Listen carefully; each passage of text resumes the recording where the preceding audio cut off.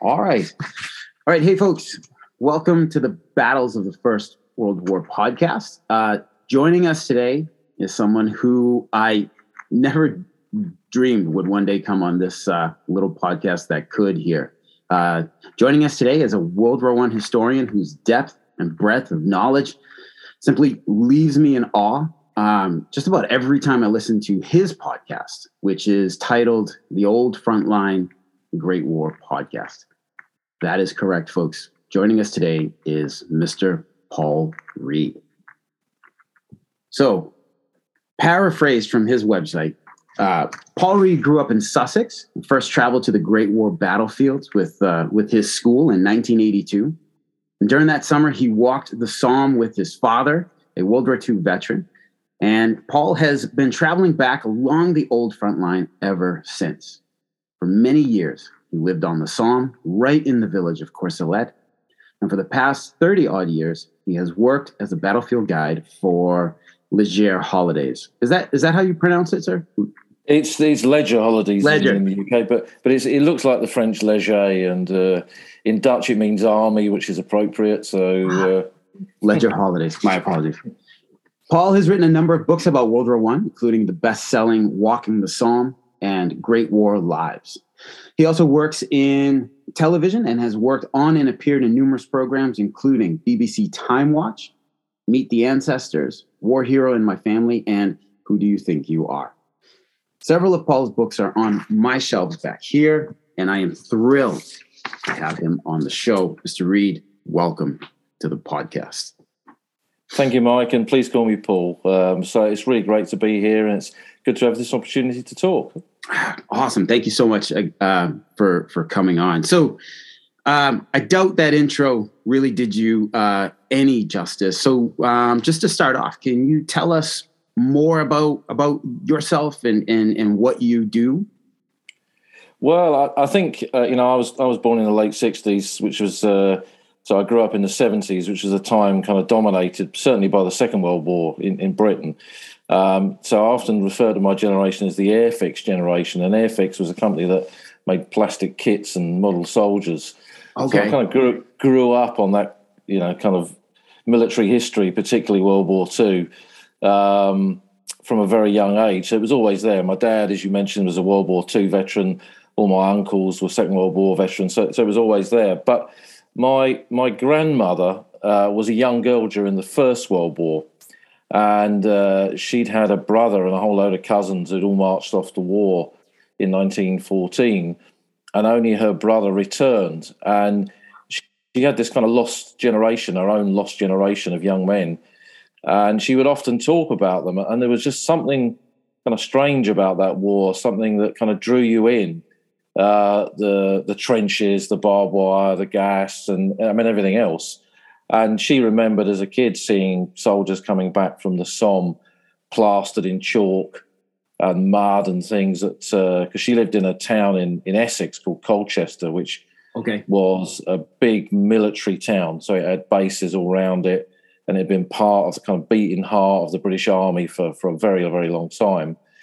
And it had a lot of military hospitals. So as a kid, that event in her life really changed things for her, and I think the loss of those cousins in particular, she never forgot them.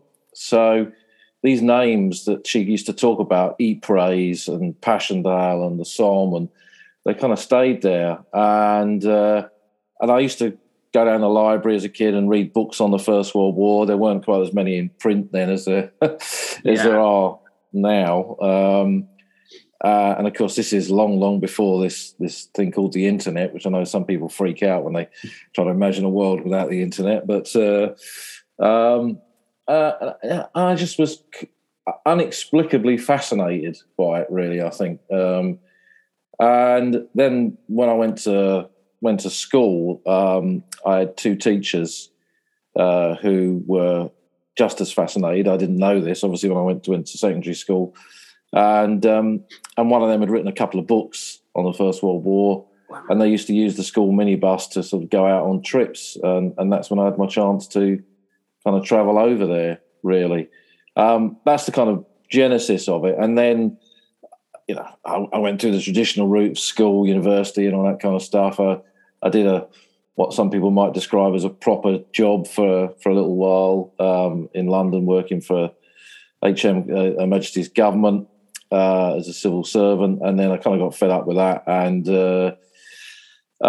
decided that I wanted to go to France, walk the Somme, write a book about it, and went over there for 3 months and spent more than 10 years there. So that kind of changed that path of my life. And then after I'd been living on the Somme for a while, a friend of mine who was a managing director at Ledger Holidays asked me to draw up a battlefield tour for them. And they weren't really sure that anyone was kind of interested in it because there were small companies doing it. The Holts, Major and Mrs. Holts were doing tours in those days. Martin Middlebrook, Rose Coombs, Lynn McDonald, all those kind of people. But they were quite expensive tours. I'm not saying they weren't worth it because you were travelling with those kind of icons of First World War writing at that time.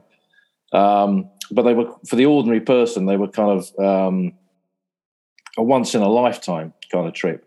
And Ledger were a holiday company that specialised in affordable holidays. So we kind of took a package from their holidays and turned it into a battlefield tour.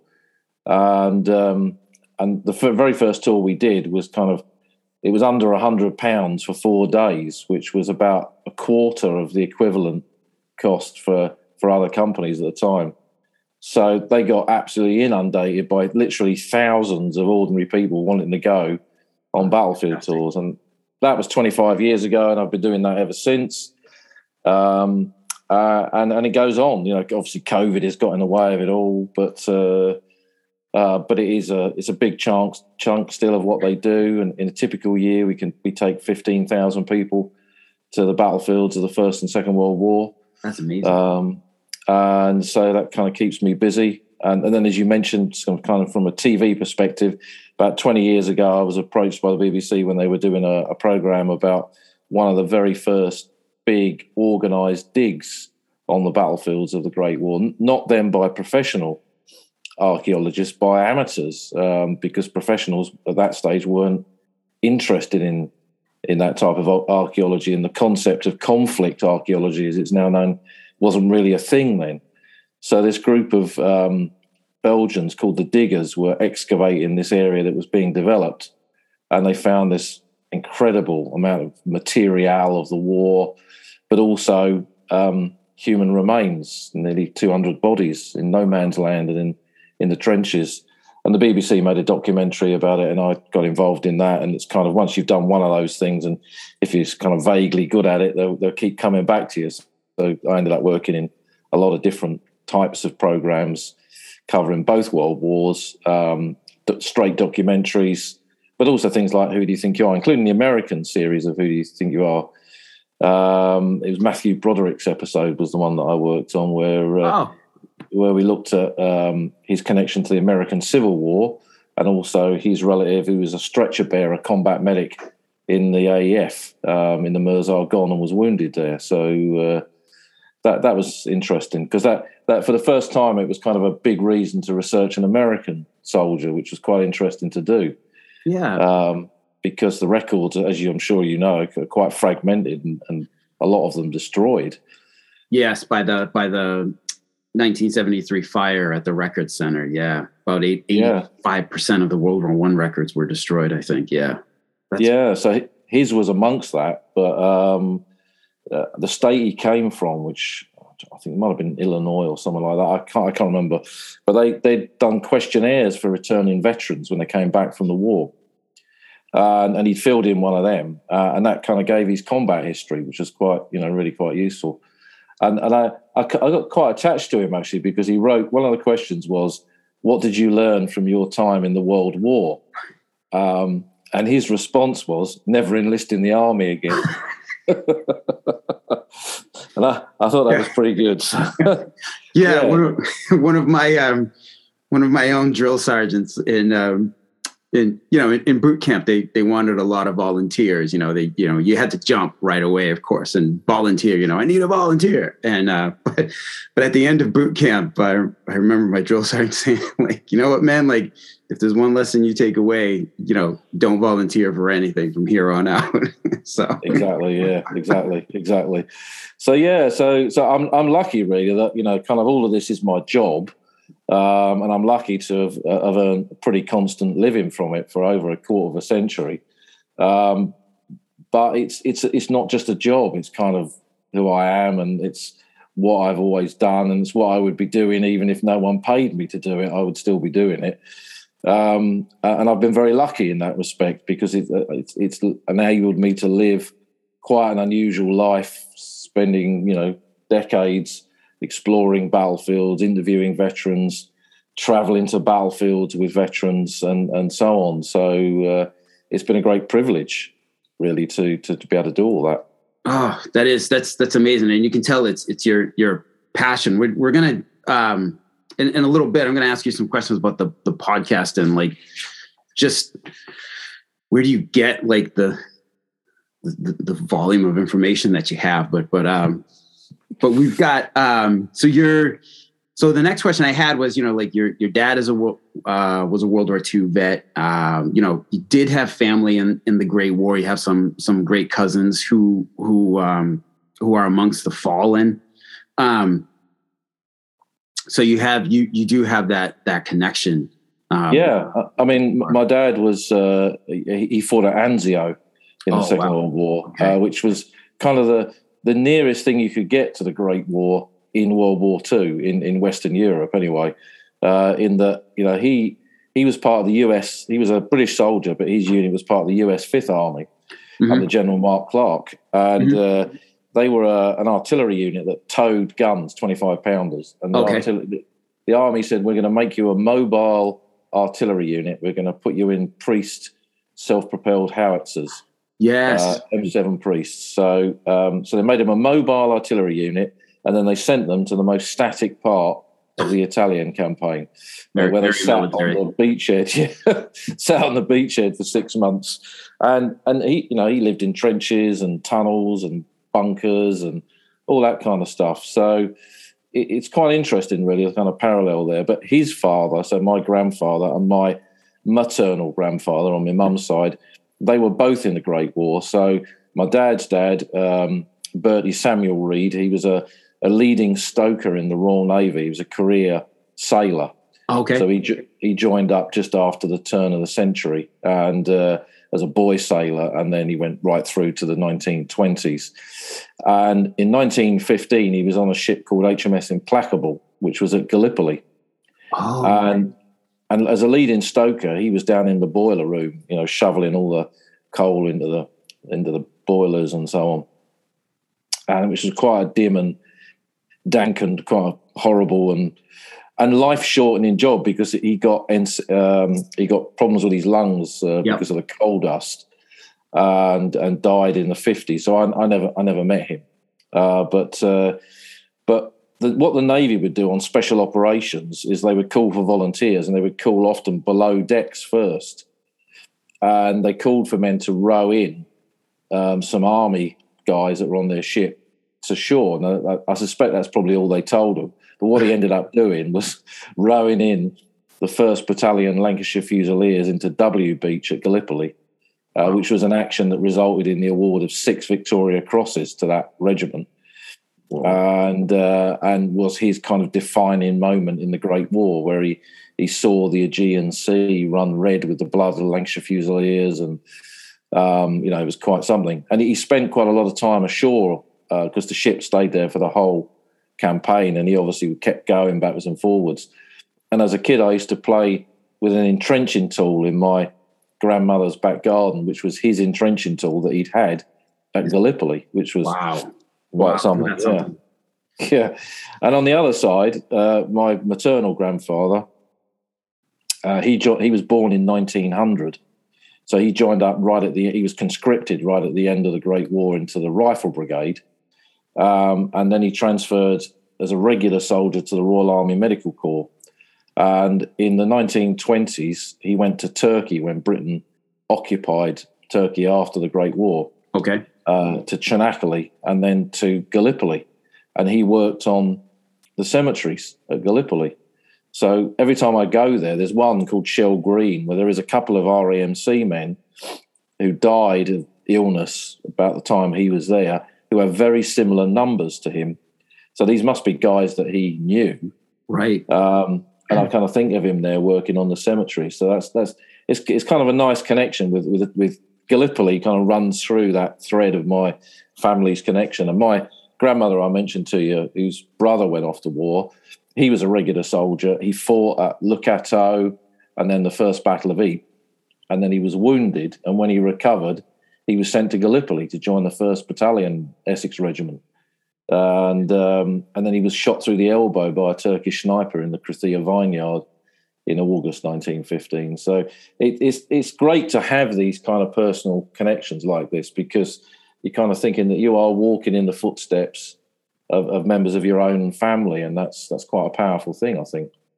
Yeah, absolutely. Yeah, so you like going to Gallipoli and seeing the same ground, like standing on the same beaches where some of your family members were, like that must very much like deepen your connection to the war and make it seem even more real than it already is to you. So, it's amazing. Definitely, yeah. Because I mean, although my paternal grandfather died before I was born, the other two I knew, Uncle Dan and the granddad Alex. I can remember them as kids, and they died when I was too young really to ever really properly ask them about the Great War, which is a sad thing in many respects. But I kind of like to think that somehow I've followed a bit of their route, and I've followed them around different places, and I've kind of done justice to what their service was in some small way. Yeah, I was thinking that you honor their memory by sharing the history of the Great War with the world, and with the battlefield tours, with the books and everything that you do. So that's amazing. I have to, as a high school teacher. So I love this that it was your own teacher. So secondary school in Britain, is that like the American equivalent of a middle and high school? That's it. Yeah. Okay. So yeah, that's right. So you said it was two of your teachers who got you interested into the Great War. I heard this in your recent Ypres in a Day podcast episode. So can you tell us a little bit more about those two teachers?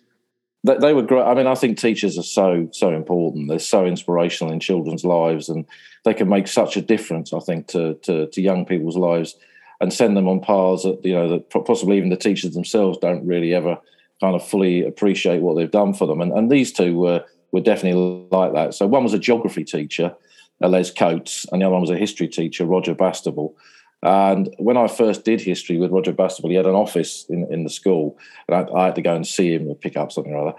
And he had a chunk of a headstone from a cemetery at Plug Street Wood, where they'd removed the headstone, and in those days they used to smash them up for hardcore, to reinforce the trackways so they could get their vans in to do the maintenance and so on. Okay. And he'd found this chunk with a bit of a rifle brigade cap badge on it, and it was December 1914. You could just see that. And I said to him, sorry to ask you, sir, why have you got a piece of stone with the badge of the rifle brigade on it? And he said, how did you know what that was? So I said, well, I'm interested in that. Anyway, so I did history with him, and then geography with Les Coates. And Les Coates had written these books for students, which was kind of very, in fact, I mean, they're still used by schools today. So it shows 40 years later that just how valuable they are. And it's kind of, he wrote them from the point of view of that kind of age group. So teens into late teens, and using sources. So using original material, war diaries, newspapers, letters, and things like that. And also the great thing that I can't ever thank them enough for was that they really strongly believed in oral history. to actually go and interview people that was there. And he put me onto a couple of veterans, and Roger Bastable's uncle was a Great War veteran, Frank, who I went to go and see. And that kind of led me down that trail of tracking these veterans down, which, you know, I can't thank them enough. But they used to use the school at a minibus. And I think they used to set these trips up for themselves, really, because they just obviously wanted to go out and go to the battlefields for a few days for free. And who can blame them, you know? So, but they would put it out to, it wasn't a compulsory thing. You could just kind of sign up for it. So I signed up for it and off I went. And finally, kind of after reading all this stuff over the years and listening to my grandmother and so on, there it was. There was the Great War, walking across a field in Flanders, and there's a German stick grenade lying in the field, and, you know, there's shrapnel everywhere and bullet heads and stuff like this. As a kid, to kind of see that, you know, history literally come alive in front of you, I think that was definitely a moment in my life. I think when I took a completely different turn, and a good one, you know, has led me to where I am now, and will no doubt continue to lead me in lots of different directions, you know, hopefully for many years to come. So I can't thank them enough. And you know, over the years, I've been back to see both of them. Sadly, Roger Bastable passed away, but Les Coates is still going. He was over on the Somme the last time in 2020, just after the first lockdown we had here. Okay. And so he's still going over there after all these years, which is good. His books are still selling, which is good. And, you know, and he said to me, so, you know, we had no idea that just one kind of simple trip with a bunch of students would lead onto that, because one of the other guys, well, there was two other guys in the van with me on that first trip. One is my best friend who I've known for most of my life, and he's passionate about the Great War. He collects medals to the First World War and so on. And we still travel the battlefields together. And another one, my mate Stephen, he's also a Great War author. So he's written a whole load of books for Pen and Sword about Gallipoli, and some really great stuff on uniforms and equipment of the Great War. Stephen Chambers, his name is. And, you know, so it just showed in that one minibus, you know, and in fact, this year, it's 40 years this year since we made this trip, and a few of us are going to go back as a 40th anniversary trip to Ypres and just kind of raise a few beers to our teachers and times past. So it's a good thing. So it just shows the power of things like this, really. Yeah, gosh, isn't that something? Like your teachers had no idea what they were doing. Wow, but that just shows like how young people can be inspired by the right person. Oh, so you kind of led into what was my next thing? Like, you know, what about that day or that trip inspired you? I mean, we've heard, you told us that. So if we can move into, you becoming, so this is one thing that fascinates me is, and I've read it in your battlefield guidebooks. So if you can tell us a bit about how you became a battlefield guide, and not less importantly, but really fascinating, like how did you come to live at Courcelette Village on the Somme? Because that just, man, that must have, I don't know. I don't know how to do them. I can't physically do them, but I would learn how to do cartwheels, like, and just do them in the streets every day. So, yeah.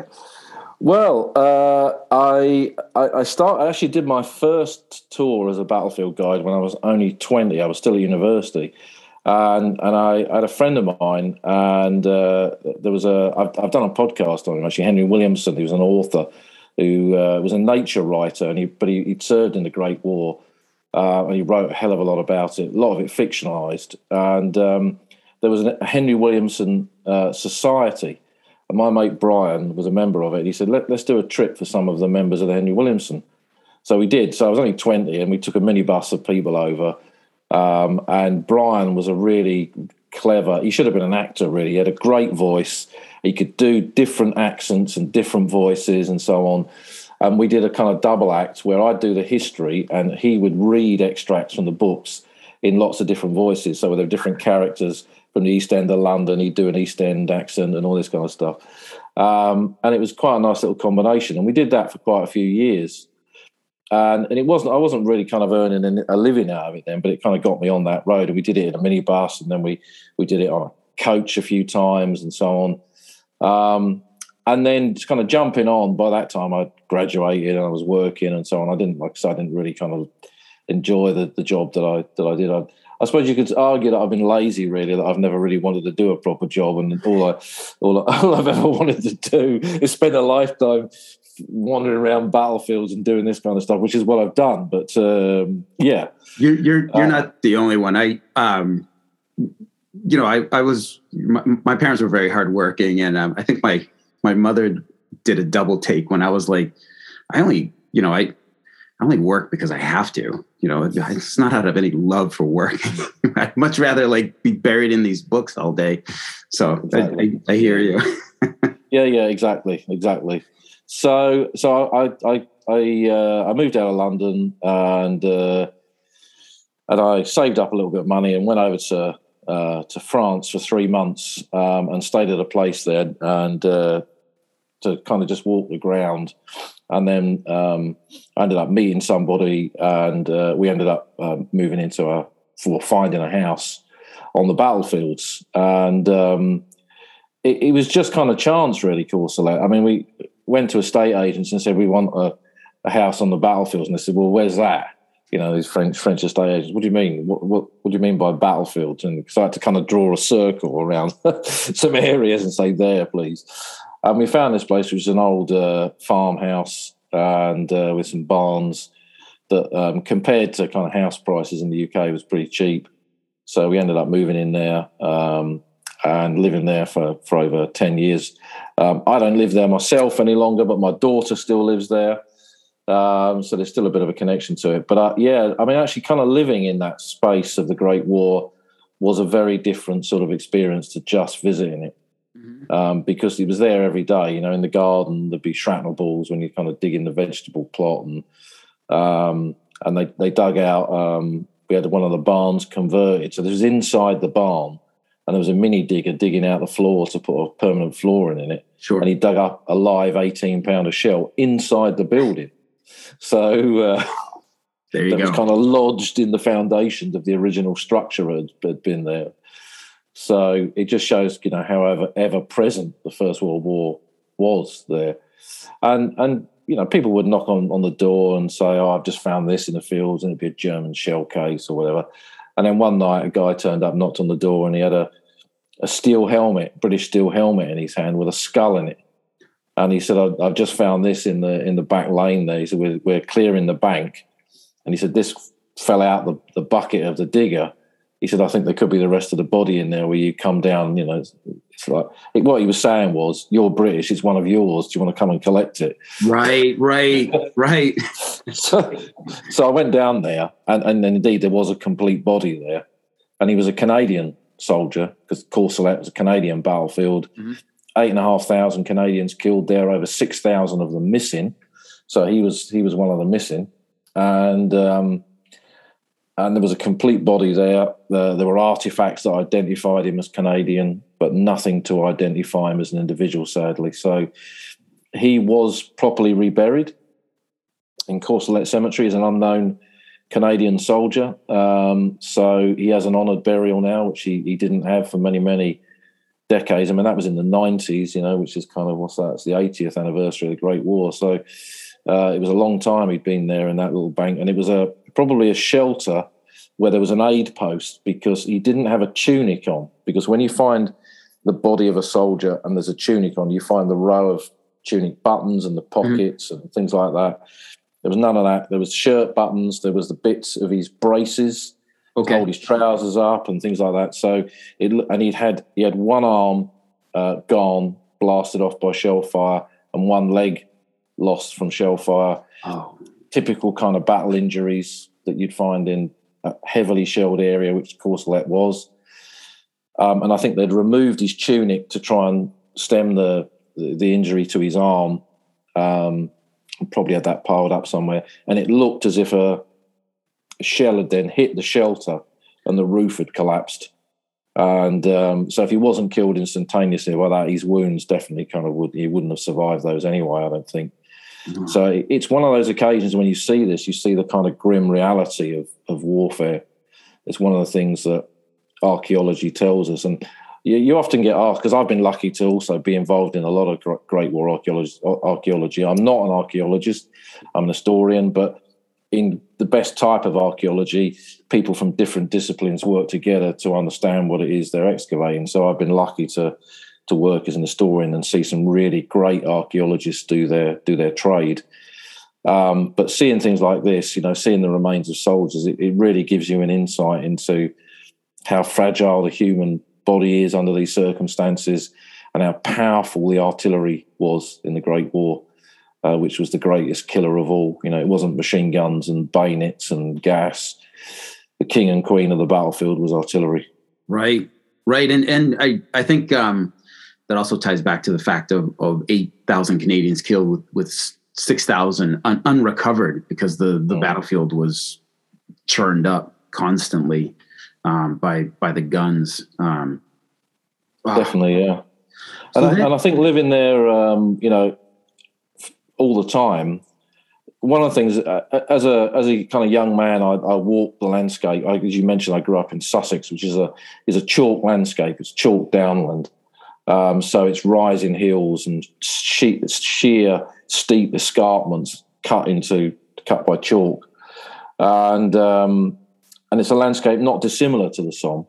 Okay. So I've always had an identity, a connection really between those two places. But living somewhere full time like the Somme, you see the landscape throughout the year and you see the way it changes and you see things that you just don't see if you just pop over occasionally. The way that at certain times of the year in certain fields, when they're ploughed in a certain way, this ghost mark of the trenches is kind of visible in the fields. You can see indentations in the fields when certain crops are in them and just the weather conditions. There's a time of the year when there's a lot of early morning mist and it rises out the ground and it looks like gas clouds drifting across these places. And it's really quite atmospheric when you kind of know what happened there. I'm sure French people just drive by it and don't think anything of it.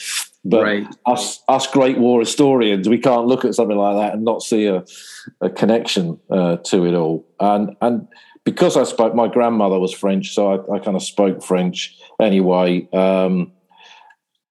Talking to people on that landscape in those days, in the kind of late 80s, and when I lived there in the 90s, that generation that had experienced the aftermath of the First World War and then the Second World War was still alive, was in retirement. A lot of them were ex-War Graves Commission gardeners and so on. Okay. And you just learned so much by talking to those people because they'd seen things that had disappeared. They said woods where there were mine craters and fields where there were trenches, and they could tell you stories about the cemeteries, which are not wartime stories, but they were the stories of how people reacted to them and visited them and things like this. And again, I feel greatly privileged that I was kind of in that position at that time to meet these people and meet also so many French Great War enthusiasts who were kind of remembering the Great War and the British and Commonwealth sacrifice of it at a time when probably very few people in Britain that they were out there working in the cemeteries or looking after memorials and so on. And some of them had staggering kind of collections of Great War material because it was just everywhere. I mean, I remember as a kid reading a magazine where this guy in the 70s walked to the Somme and there was like steel helmets and bayonets in the corner of a field. And when I went there with my dad in the summer of 82, it was pretty much the same. There was steel helmets in the corner of a field and bayonets kind of stuck in the ground near carrots and things like this, and it's just extraordinary, really extraordinary. Yeah. And some of these guys who'd been collecting stuff like that for decades had these amazing private museums with artifacts in them that not even museums in Britain had, So again, that generation has kind of faded away now and a lot of those collections have been dispersed. But again, I kind of feel it's part of the privilege that I've had to sort of see this side of the battlefields, and was only possible by living there, really, I think. Oh, that's amazing, because I remember, I think it was at the Tietval Memorial, their visitor center, and they had first they had the wall of English language memoirs and histories, but then I think it was there they also had French language, like if it wasn't there, it was obviously somewhere else, but had a large section, French memoirs of the Great War, French histories, and I just remember thinking like my own French is like very inadequate, and just thinking like, wow, what an entire world of knowledge here that's closed off to English speakers, because we don't speak that language, and not enough has been translated. But what an amazing opportunity you've had to connect with those French nationals who, again, like, work the cemeteries, and they have that knowledge, and they were probably, happy to share their memories and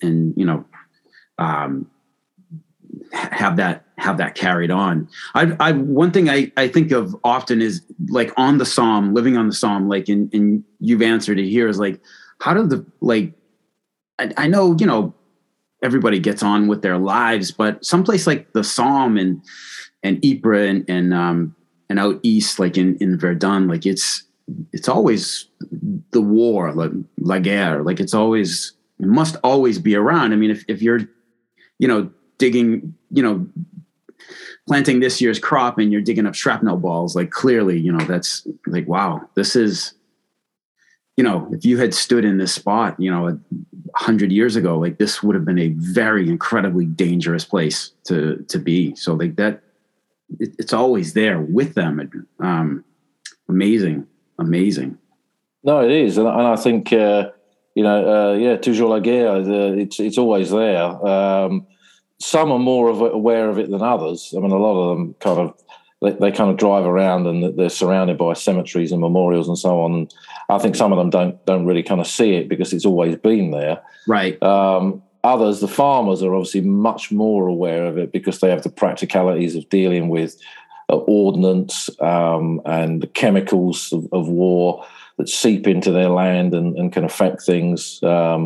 I mean, I knew several farmers who had issues with mustard gas in different locations, because of this. It had remained dormant in the soil in pasture land that had never been ploughed since before the war. And then they got, a grant from the European government to reduce the level of pasture land and cultivate more land. So they ploughed stuff up, and that then kind of released the toxins from all sorts of stuff, which wasn't a pleasant experience for some of them. So even now, wow, yeah.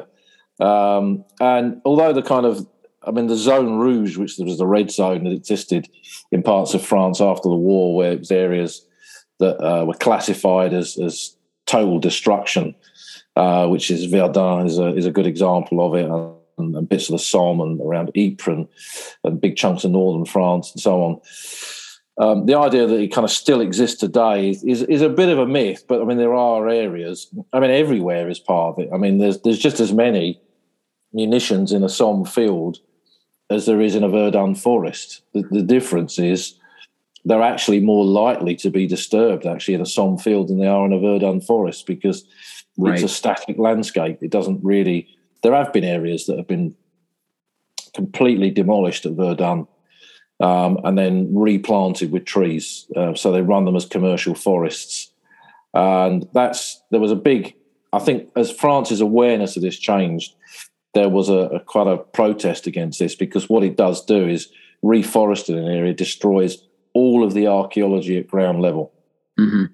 So all the trenches that existed and were preserved by the plantation of these trees, when they are felled and then the roots are torn up and the ground is cleared and replanted, all of that is lost.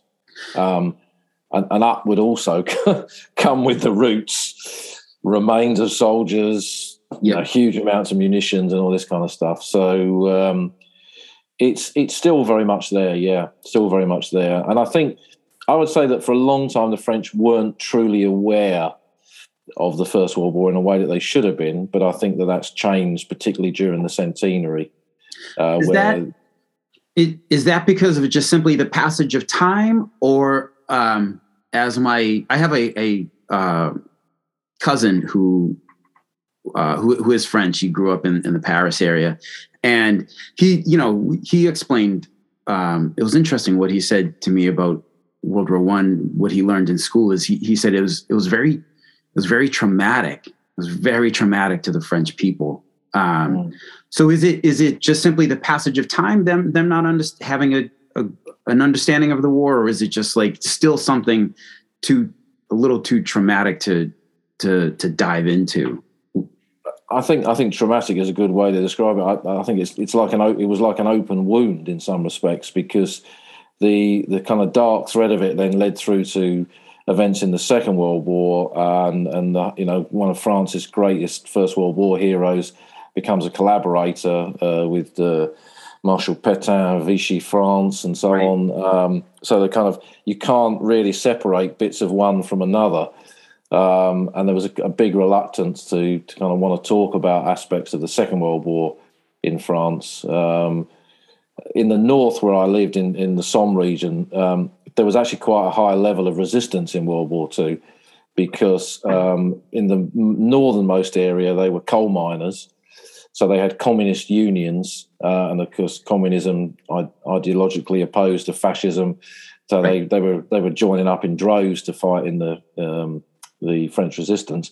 And down on the Somme, a lot of people worked for the railways, and again, they had communist unions and so on. So when you look at the kind of pre-D-Day resistance activity in France, a big chunk of it is in the north. But I think the issue is that for a lot of French people, and I think the way your friends probably had this in school, the way it's taught, it's Verdun. That's it. There's nothing else. Yeah. And they can't mention the Chemin des Dames, because in France's mind that led to the mutinies, and they don't discuss the mutinies, or didn't discuss the mutinies. They got better at that. I mean, at one stage, I think they had all the papers related to it closed for 2 centuries or something crazy. But that's changed a lot. So they're kind of coming to terms with it more. And I think the number of Twitter accounts you see from French people doing research in the French army, particular regiments, or honouring particular war memorials, or so on, that's kind of changed, creating a new dynamic. And I think the great thing about France is that it's put all of its archives of individuals and regiments online for free.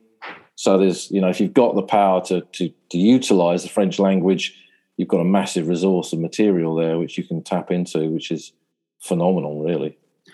I just found a website the other day that has like every French regimental history that's available. They've all been digitized. They're all in French. So Google Translate, and Google Translate comes in very handily. So to try and tease out what's happening, but there is a lot, and the French experience is something that's always fascinated me with the Great War. So that's fascinating to hear. Paul, is there one place or more? Is there a place on the Western Front that calls you back? A place that you visit more than others, or maybe it's not on the Western Front? Yeah, I mean, obviously, I kind of lived in Courcelette for a long time, and Courcelette British Cemetery. Anyone who follows me on Twitter will have been endlessly kind of bombarded by my photographs of it at sunset, sunrise, and various times of the years. So that's always a special place. It's a unique cemetery that sits on a slight rise with a little track, a windy track leading up to it. It's in the middle of open fields. There's nothing around it.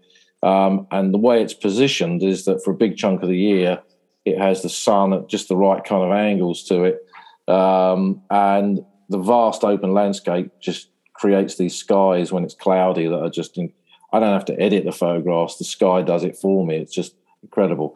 So that's good. But there is a particular place on the Somme that I always go to there's a little cemetery, Hawthorne Ridge Number 1 Cemetery, and buried in there is Second Lieutenant Eric Rupert Heaton, who was killed on the first day of the Battle of the Somme when he was only 20 years old, and he was in the attack on the Hawthorne mine crater, which is just 100 yards from where the cemetery is located.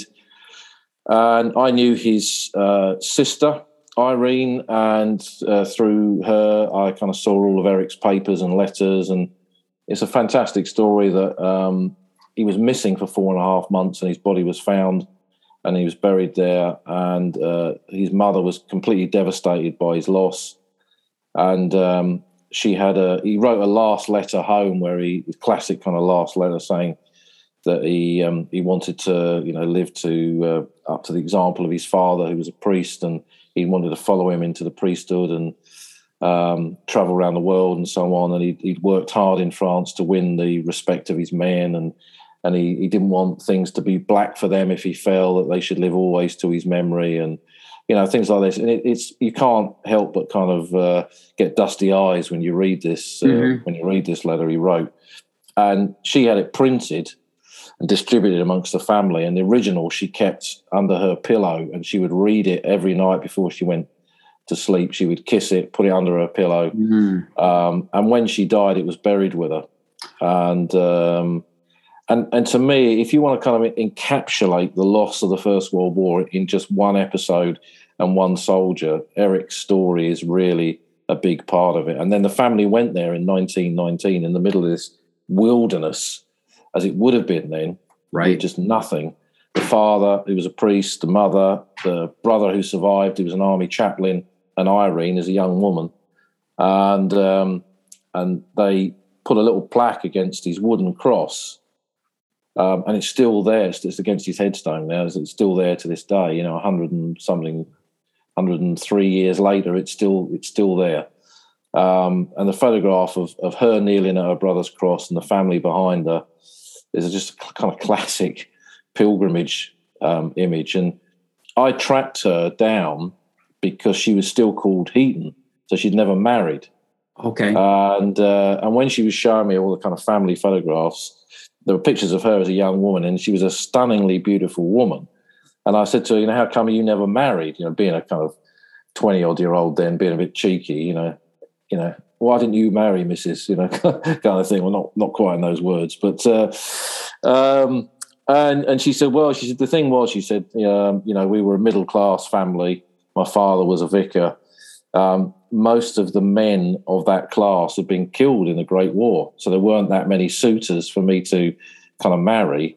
And she said the other thing was, she said, I always felt that my brother was the archetypal view for me of what a man should be, and I felt that no man would ever live up to it, so I just never married. And again, she, in some respects, she was a casualty of the Great War, because what happened to her brother changed her life and took her down a path that meant that she never married, she never had a family, and and she lived in the shadow of that war for the rest of her life. I mean, she lived in this big house on the Sussex coast, and she'd had a stroke, and she lived in one room, and the whole room was just a kind of a mausoleum to Eric. There were pictures of him everywhere, and she had a lock of his hair, and extraordinary, really. So and that was another thing. I mean, I interviewed a lot of First World War veterans, but I also deliberately interviewed a lot of women of that generation, because they gave a completely different insight into this in terms of how it affected them, and particularly those that had loss. It was a part of the Great War that I think wasn't verbalised for a long time, but again, they were at the right age where I could be a bit cheeky and ask them these things, and they would kind of give up these secrets. And it was both extraordinary and moving often to hear these tales of what the loss of a brother, a partner, a fiance, whatever, what it had done to them. In every case, it devastated them for the rest of their lives. So that makes me think of a question. So of course, we hear of the fallen of World War I as a lost generation, and I know that Great Britain had from the from Britain, Wales, and Scotland, some 750,000 men who were killed, and of course, but I've heard that, you know, about the lost generation and the young men being gone, but I've also encountered in my reading where I encountered one quote that has stuck with me, and I'm only going to paraphrase it here because I don't remember it exactly, but it was like, you know, we didn't really miss those men like when they were gone, and not being callous, but just like, you know, it wasn't like it was kind of taking some of the power of that lost generation. Like, you know, it didn't mean that this country was just empty of young men. But this, to me, like this Miss Heaton's story, that seems to point very much in the other direction, that there was, like, she didn't have many suitors, but because they were gone. So do you think it's more of the first case? I think it's a really interesting question, because it's a complex one, because most men survived the Great War. I mean, in the infantry, which was the greatest, if you served in the infantry, your chances of being killed was the greatest of all. But in the infantry, 1 in 5 were killed and 3 in 5 were wounded. So that meant that you had quite a small chance of not, you know, getting any kind of scratch, even if it was a minor wound. But it meant that most of them, 4 in 5 of them, survived.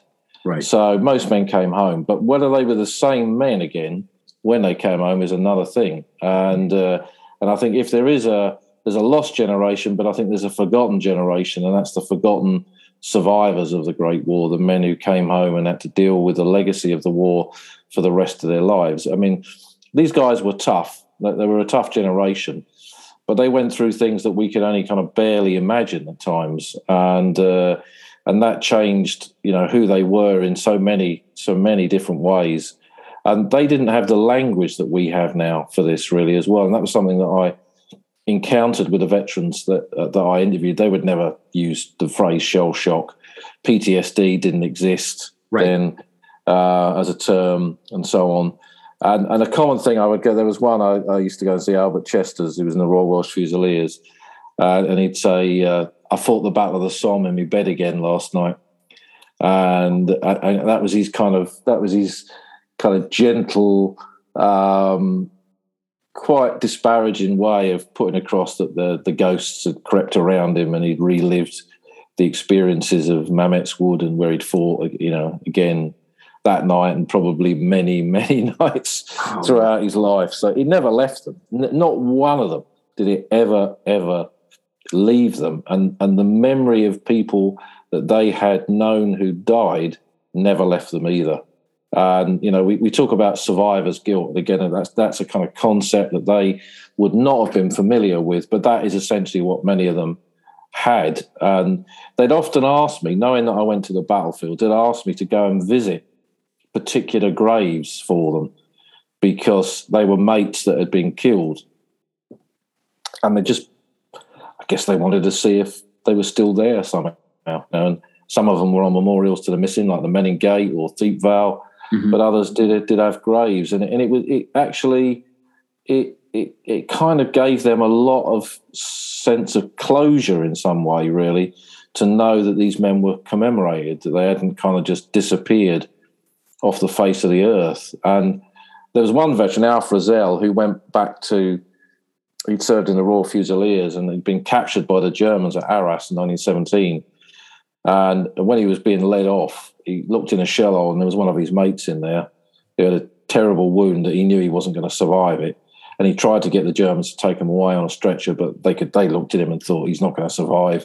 Why waste a stretcher on a dead man rather than use it, you know, for one that might survive, particularly one of their own. So they wouldn't. And so Alf had to kind of be led off, and he promised Bill Hubbard that he'd come back, send someone back for him, but he couldn't. And that haunted him. It haunted him because he didn't survive. Alf had no idea what had happened to him, really, but he didn't survive. He knew he'd been killed, but he didn't. That's all he knew. And then in the 1990s, he came across, late 80s, early 90s, he came across and he visited the Arras Memorial to the Missing. and he saw Bill Hubbard's name on there, and it kind of brought that story to an end for him. He lived for another nearly 10 years. Al Frisell is an amazing guy, but it brought him a closure to that in a way that nothing else possibly could have done, I don't think. So there was, most men didn't die, but the way those that survived then spent the rest of their lives, in some respects, in the shadows of the dead, is a really important aspect of understanding the First World War, certainly from a British perspective, I would say.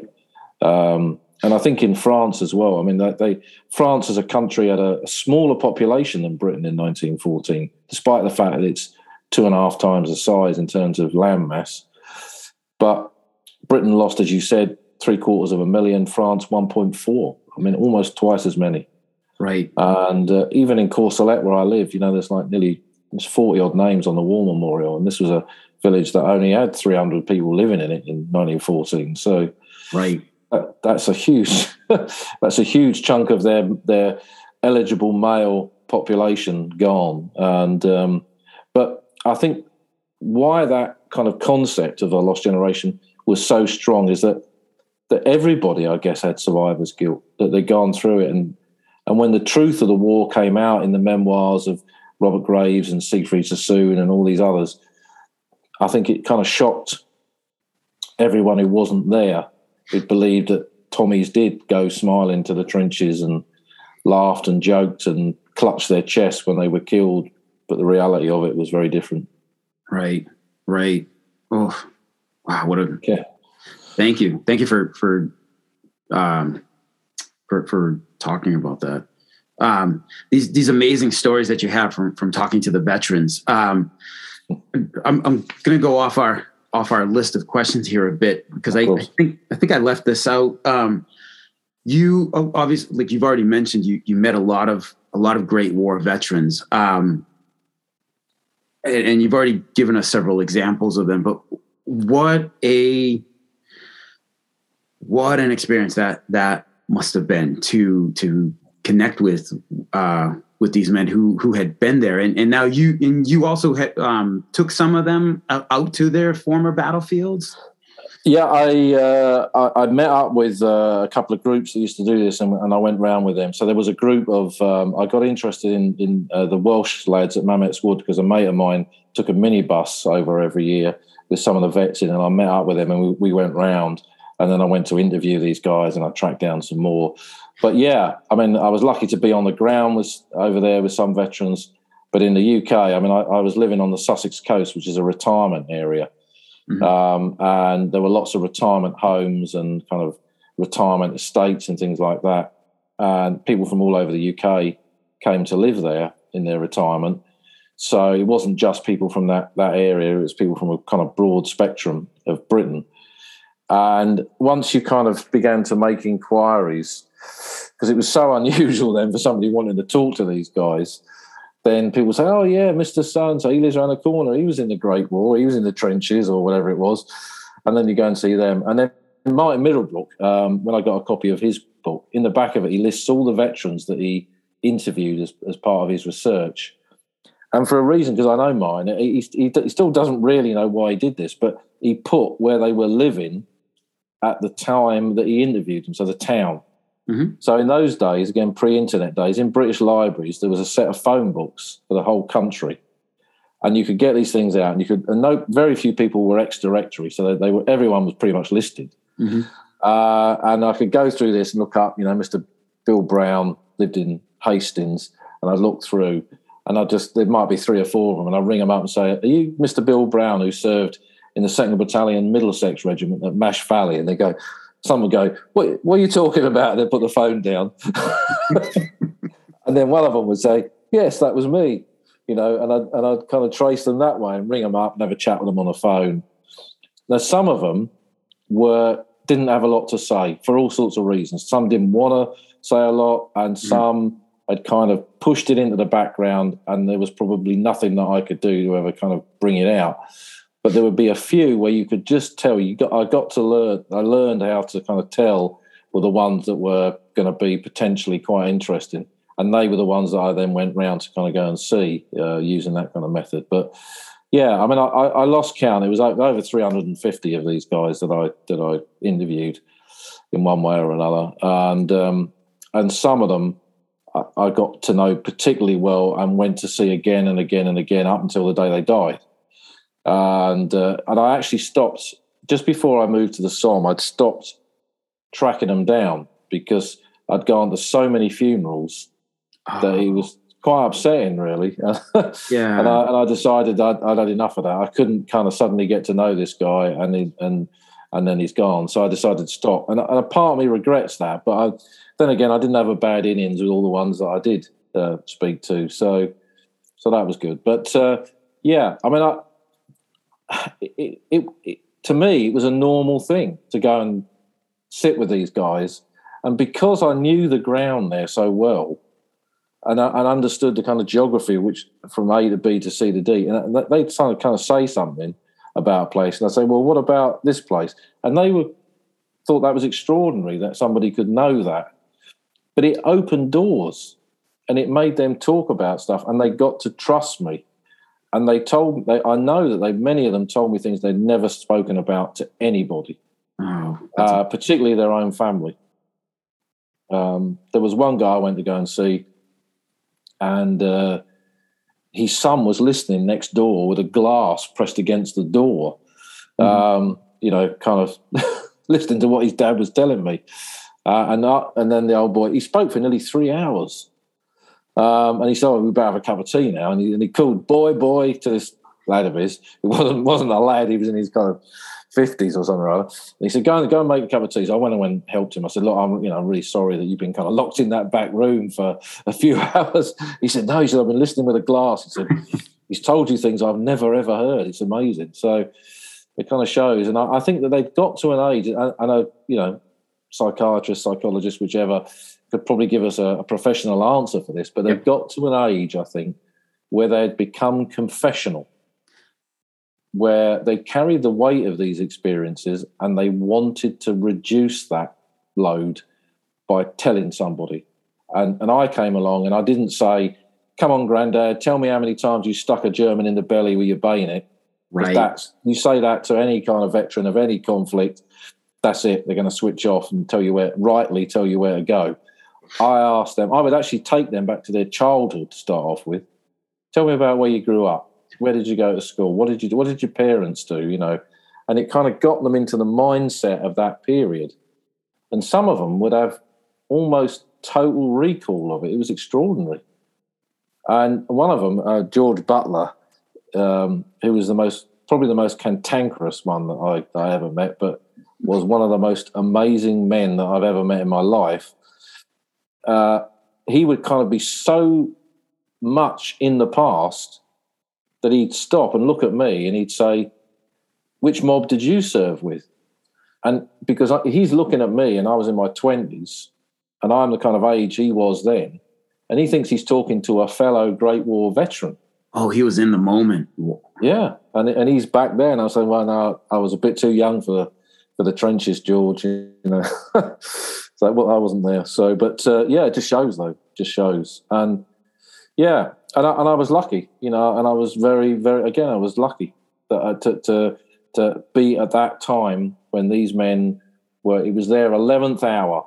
They were. It was the last ticking moments of their generation, and I was, through the odd circumstances of my life, able to ask them the right questions, and they rewarded that with all these kind of stories, many of which I now kind of put into the Old Front Line and I put into books and tell on tours, because that's a way of keeping these guys alive. Yeah, that is, and that is I think the power of these podcasts is that it as long as these podcasts are on the internet, like these names, even the names mentioned here on this podcast today, like they will live on, and people will be able to listen to your podcast and hear the story of someone, and then like the one you did on the gentleman buried near Fouchy Chapelle, that they can, in the future, someone can go visit and be like, hey, check out this podcast. Like, here's the story of a gentleman who was buried near here. So yeah, it is about keeping their memory alive.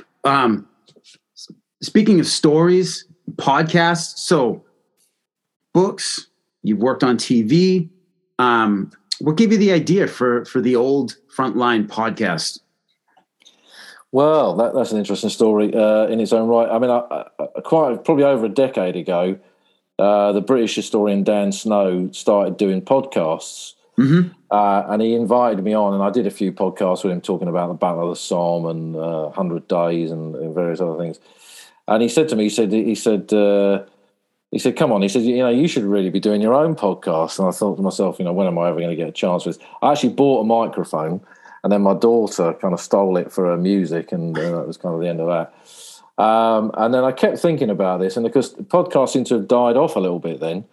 And then a few years ago, they started to come back again. And I thought to myself, I really should do something with this. But again, when am I ever going to get an opportunity to kind of stand still for a minute, right, and try and do this? And then, of course, COVID comes along, and we're all in lockdown.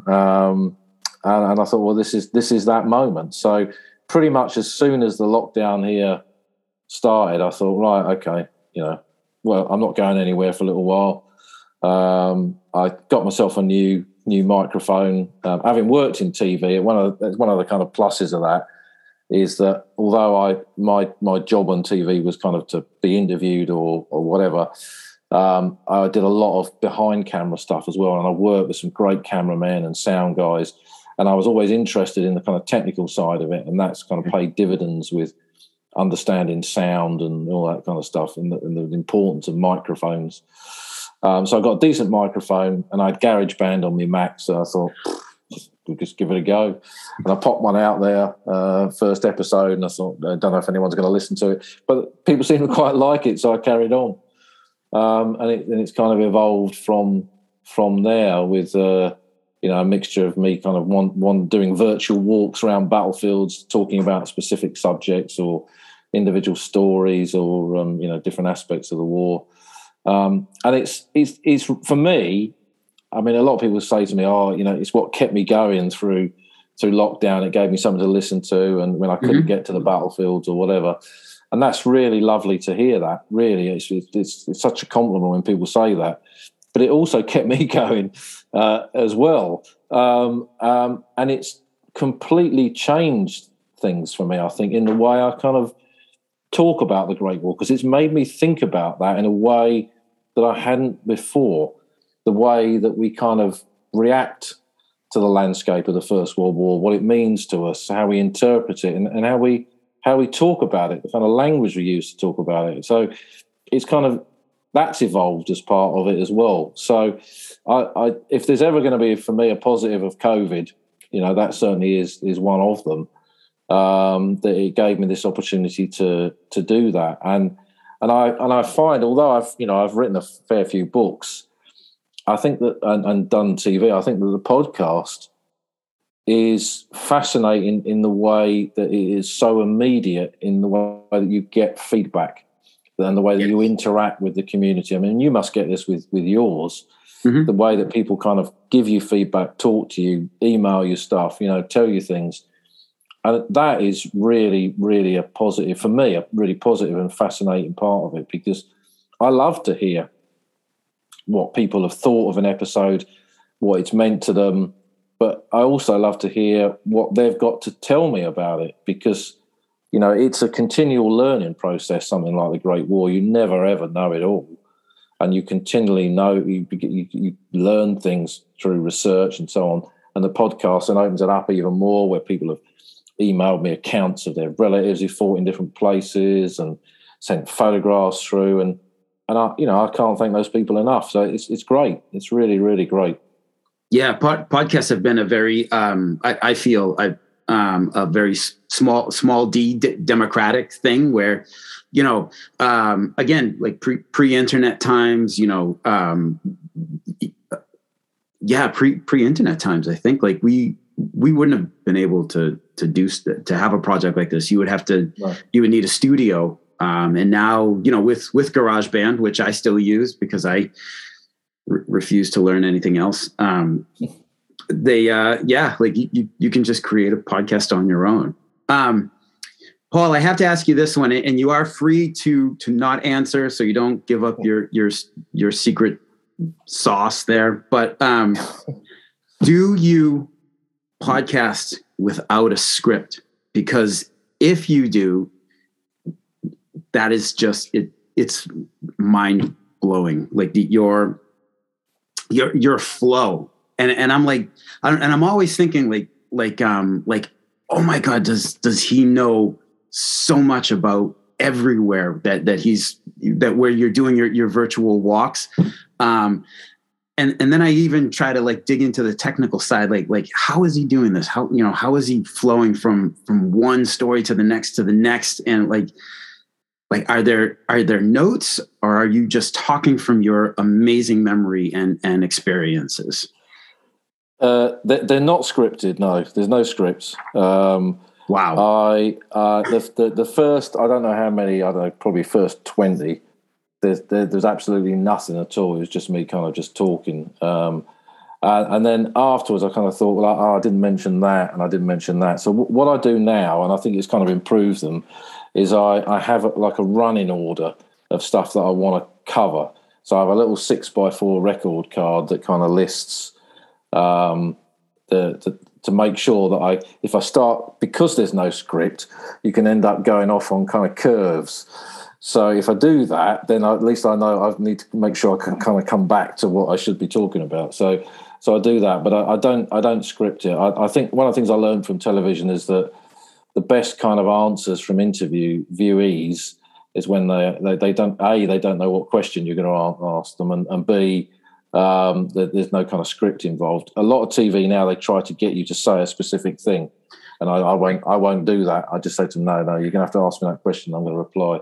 If you want me to say a particular word or phrase, then you're not going to get that from me. So, I've spent a quarter of a century sitting on a coach with a microphone in my hand, talking to people as we travel around battlefields, and obviously that's given me a kind of a skill that is an unusual skill. But going back to what I was saying, previously about how it's kind of changed the way that I talk about the Great War, and I think that's what has come out of this, really. For me, it's kind of a way to a lot of things that I've thought about over a long, long period of time. This has given me an opportunity to kind of verbalise that. And, I jokingly say to a couple of people, it's kind of like my confession. It's my Great War confession of what I've done over all these years. But I find it incredibly enjoyable to do, and in particular, in the way that I can kind of bring back some of these people that I'd met and some of the vets and talk about them. Because there isn't a day that goes by where I don't miss them. And back in those pre-digital days, quite a lot of them, they used to write to me 2 or 3 times a week. Letters would come through the post, with stuff in, and I've always missed that. It's a long, long time ago that came to an end, but I've never not missed it, really. But so that's what I do. And what I do, again, I think information is important. I mean, I can tell you, probably reasonably accurately how many men are in probably quite a lot of different cemeteries of the Great War. But if we're going to talk about a particular cemetery, I make a note of the number of burials in there and nationalities and so on, because you want that to be correct rather than a guesstimate. So I do stuff like that. But the rest of it is just kind of, this episode is going to be about this. I'm going to walk from here, here, and here, and we're going to talk about something like that, and then we'll just see what happens. So that's what we do. So so there's no scripting, no. And a couple of people, I've said this to a couple of people, and they can't believe it, which I take as a great compliment. But and they say, well, how is it possible? And I say, I have no idea. So I don't know. It's just kind of, the Great War is so much a part of what I've done all my life and who I am, that it's kind of just there, really. So And I'm just grateful that these kind of ramblings, of a middle-aged guy who's spent most of his life trudging around battlefields are of interest to somebody. So it's good that they are. Oh, what amazing. And something that I've been thinking of throughout our conversation here has been, you talked about, not really caring for a regular day job and everything, but what a great example I believe that you have shown to your daughter, like, hey, as cheesy and as cliched as it may sound, given the opportunity, like follow your dreams, follow your passion, and dare to think outside the box. All of these things are very cheesy, but they are true. Like they're still true. So like, what an amazing thing you've done, Paul, to like, show your daughter, show other people, like, hey, you think big. You can do this. Yeah. You can do stuff like this. Like it's amazing. You get to do, for lack of a better way of explaining it, like you get to do cool stuff all the time. Like that is so very, very commendable. Well, thank you. Yeah, I mean, I do. Yeah, and I know I do, and I don't. The thing is, I don't take it for granted, because that's one of the things I've learned is that when you are so lucky to have done this, you can't take it for granted. I probably thought at one stage that those veterans would live forever, but they didn't. And it's taught me a lot of lessons about life, I think, really, and probably doing all that and some of the things that they told me made me, perhaps to some people it would make them more risk averse, but it made me less risk averse. It made me think, well, these guys, then they served with blokes whose lives were snuffed out in a minute, and never got a chance to do anything. And that's something that, as I've got older, I've wandered around cemeteries of the Great War, whether they're British, French, German, Turkish, whatever, and thought this, and that it kind of makes you feel as if you've got a duty to live your life properly, because they didn't, and and my daughter's an historian in her own right. She's doing her own walking tours around Courcelette now, and over the years I've met a lot of really amazing young people who've gone on to do history as a hobby, and many of them as well as a job. And it's really nice to have kind of helped them along the way and see them flourish in the way that they have and live their dreams. So, I think it's important that history is in the past. That's what history is. Mm-hmm. But for young people now, that there is a connection to it, that they can make it their present, that they can make it part of their lives and part of their life. And everything that they do in their life, and that's a good thing. Oh, that's excellent. Final question here, Paul. Any travel plans for this summer? Well, I'm lucky that I get to travel all the time. So I've already been over to the battlefields a few times on tours this year. I'm off to sunny Italy actually shortly, to the battlefields of the Second World War, to where my dad was at Anzio. I'm taking a group there, and then I'm back on the Western Front. But I haven't been for a few years, but I'm going back to Gallipoli this summer. So, because I want to walk quite a few different areas that I haven't walked for a while. I want to record some stuff there for the podcast, and I kind of want to connect with that amazing landscape of the Dardanelles and everything there is to it. Amazing light there, just truly amazing light for photographs, and it's this beautiful landscape with so much in it, and so much of that beauty tinged with the sadness of everything that happened there in 1915 on both sides. Mm-hmm. So that's my kind of big summer plan, if you like, to head back to Gallipoli. Oh, that is amazing. That's awesome, Paul. Thank you so much for taking time out of your Saturday afternoon to come on the podcast.